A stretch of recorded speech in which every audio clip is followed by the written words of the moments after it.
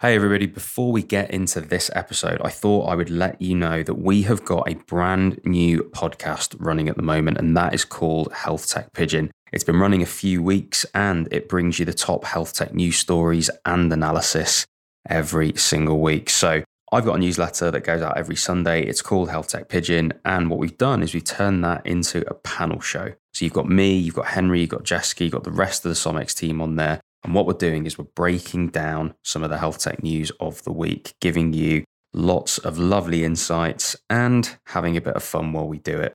We also have guests join us. We've got clinicians, we've got investors, we've got entrepreneurs, all sorts of people from across the health tech space. And I thoroughly recommend you give that a listen. If you want to be a guest on that podcast, you can head over to an episode, head to the show notes. You can find the application in there. And if you don't already, subscribe to that newsletter at healthtechpigeon.com. Enjoy this episode. Welcome to the Health Tech Podcast. Here we talk about everything healthcare and technology, and I'm your host, James Somaru.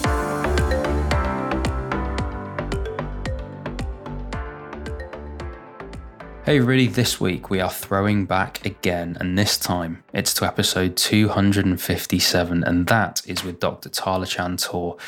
He is from Holland Barrett, and he's the Director of New Wellness Partnerships and Propositions. So for those of you that didn't know that Holland Barrett were in the health tech space, I don't actually blame you. They haven't really been in it for that long, but they have been growing a health tech practice, and you can hear all about what they're up to and what Tarlochlan is up to over there back in that full episode. So that's back to 257. But today we've got a clip from that episode to tell you about. And the first part of that clip is about leadership. Specifically, it's about the emotional intelligence that Tarlochlan learned as a doctor and how he applies that to business to connect with people, to understand them, how he leads a team. And the next part is very practical information about how to start a company and, not the setting it up on company's house and getting a bank account, all of that stuff. Obviously, very important stuff to learn, but this is more about how you amass the knowledge required. And some people will say you get started by learning on the job, but others would say really go deep and learn a topic. And well, Tarlochlan, he's in that second camp. He's been the founder of MedicSpot. He's worked at large corporates. He's worked all across the health tech space. So in part, he learnt on the job that way. But before that, he did a master's. And he said he learned a great deal on that master's, which actually set him up and gave him the confidence to go ahead and start his own company as well as other things. And so in part, this clip is going to be about the value of higher education in preparing you to be a founder. And I'm sure there's plenty of you listening that want that for yourselves at some stage. But I want to go back to that word I just used, and that's confidence. Now, I think what is fascinating about people that start companies is this moment where all of a sudden some people anyway, all of a sudden find themselves with the confidence to do all of this stuff. So what gives you that belief that you can just go and start this thing called a company and set up that bank account and win clients and get revenue and pay people? Well, Tarlochlan talks about that. And he talks about, as I say, learning what he did on the MSc, learning about being a CEO previously for a charity and that sort of thing. But he also talks about his concept about being unhappy. And I think that's a really interesting element here, that sometimes when you're in a situation and what you're thinking of going to is going to be really hard and really difficult, it looks like it's going to be incredibly painful or risky. I think when you're in that situation, you also analyze the position that you're in. And I've been in this position a few times in my careers, plural, where I've thought, I'm in this situation, take clinical medicine or certain jobs at a certain point, and you think, well, I don't like where I'm at. And there comes a point where, and Tarlochlan actually says this, that you become so unhappy where you are that whatever you're going into, no matter how risky it is, no matter how averse to that situation you might be, it does just look better than staying where you are. I really, really relate to that. And really interesting thing about this, I thought there's so much in here that's incredibly useful, so much in here that's incredibly practical. So have a listen to this. I hope you enjoy it. I'll see you on the other side. Becoming a leader, for me, there's two parts. You can have a great vision and idea, but you need to take people along that vision. And it's that second bit that requires really that emotional intelligence and work. So you get that genuine buy-in. You're able to get these authentic relationships with people. and you're not just you're shifting away from a kind of transactional type relationship. And when I was a junior doctor, I really felt that, because early on, you're in these highly emotionally charged environments. You're supporting people that are unwell, but also junior colleagues, and you're not really prepared for that. Like, you have sometimes medical students or colleagues or even senior colleagues in tears, or the parents are in tears, or as a junior doctor you're in tears, and there's a lot of camaraderie in those early days. And for me, that boded really well for my future career, because I learned from then on really how to engage with people, how to be emotionally intelligent. And I think I credit that to my junior doctor years. I hear you, man. Like, honestly, I feel totally the same. You're absolutely right. It's such a tough time to have. Well, it's similar to I suppose, when people start management consultancy, or even as a junior doctor, or whatever it is, like learning how much actual work you can do in a day by just being flooded with it, just having so much on your plate to then get through, and then you learn ways of dealing with that volume of stuff. Sort of the same for a volume of EQ related stuff, as you've described there, which is really interesting. Just a volume of problems to solve with EQ. And I was speaking to one of my friends recently, actually, about this. He's an anaesthetic registrar. He's interviewing for consultant jobs now, and EQ is something that he has learnt. He's learnt a lot of EQ, or he's put himself through that to do that stuff, because it's not something that came as naturally to him. And so, in order to deal with that volume and complexity and all that kind of thing, and problems that you can solve with EQ, it seemingly is something that is gifted to us, at least the ability to learn that and solve problems with EQ, which benefits us across business, as you'll now know as well. Yeah, absolutely. And for me, I mean, it's fundamental to what I do now in partnerships and propositions, like being able to relate and connect to people and really understand their perspective, and at the same time lead a team. I often it reminds me of, like, when you're a junior doctor and you go up to the radiologist and ask for a scan and justify the scan, and then you've got to deal with the junior doctors and the registrar and all of these different facets of EQ, I suppose. So that was great. But then it led me on to my next stage, which I think this was like a really busy time in my life. It was 2015 to 2020. These 5 years was where it was very, very exceptionally busy. So this is when I decided, actually, I want to shift. So I took an out of program year out of my GP training to do a full-time degree. And I thought, okay, I wanted it to be quite immersive experience. And I just got married that year, so I thought it'd be great. My wife was training in London, so I thought, actually, we'll move down.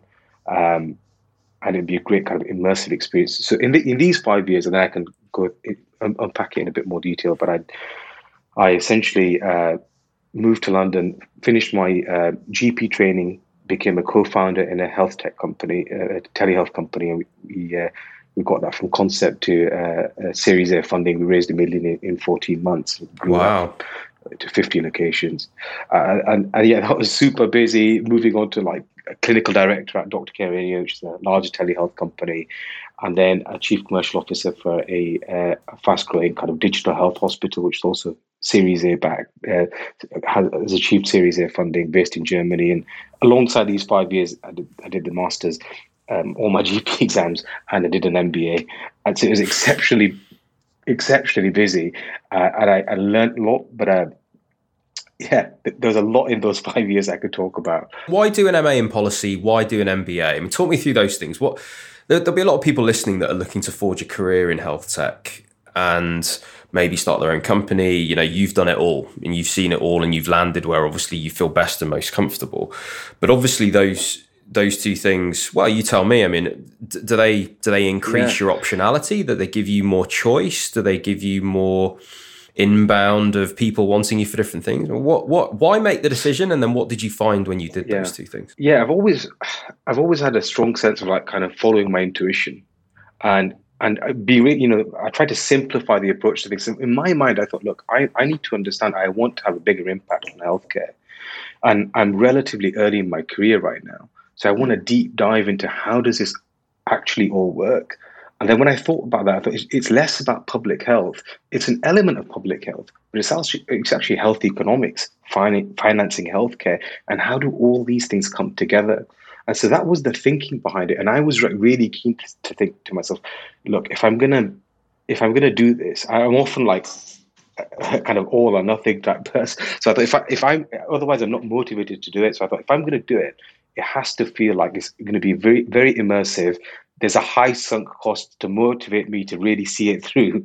And so I thought, okay, I'll take the year off. There's a big opportunity cost, particularly when you've done like an MBA, an MBBS and a BSc, and you've been a student for so long. And this was a big sunk cost. You had to pay for the tuition fees, which is quite expensive, not earned for the year. It's the first year of marriage. But the thinking was I wanted to understand. And for me, my master's was the London School of Economics and the London School of Hygiene and Tropical Medicine. And it really hit that sweet spot. So all of my public health training was at the London School of Hygiene.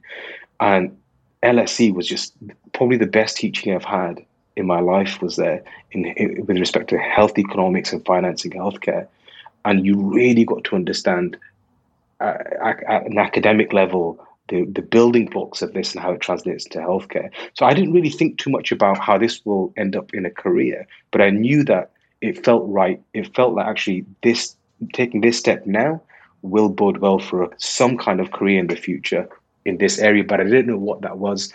And then consequently, as I went through that journey, I kind of realized it was the consumer wellness side of things and proactive care and tech that I was interested in. But so to answer that bit of the question, that was the thinking. And then that led me to essentially go on and help to create this telehealth company, which in turn continued in that vein of kind of aiming or targeting people where there was a convergence of tech, proactive healthcare, and that's where the MBA had come into it. But I could talk more about that, or we could talk about my experience in the MSc. I've got a tendency to blab on, James, so you tell me when to stop. No, not at all, man. No, it's all good info, and I think the question for me is around what gives you the confidence to start your own company. Is it in part the learning that you did on the MBA, the MA, being a doctor? Like, is it in part that gives you the confidence? I mean, how do you all of a sudden decide I can build a tech company as a clinician?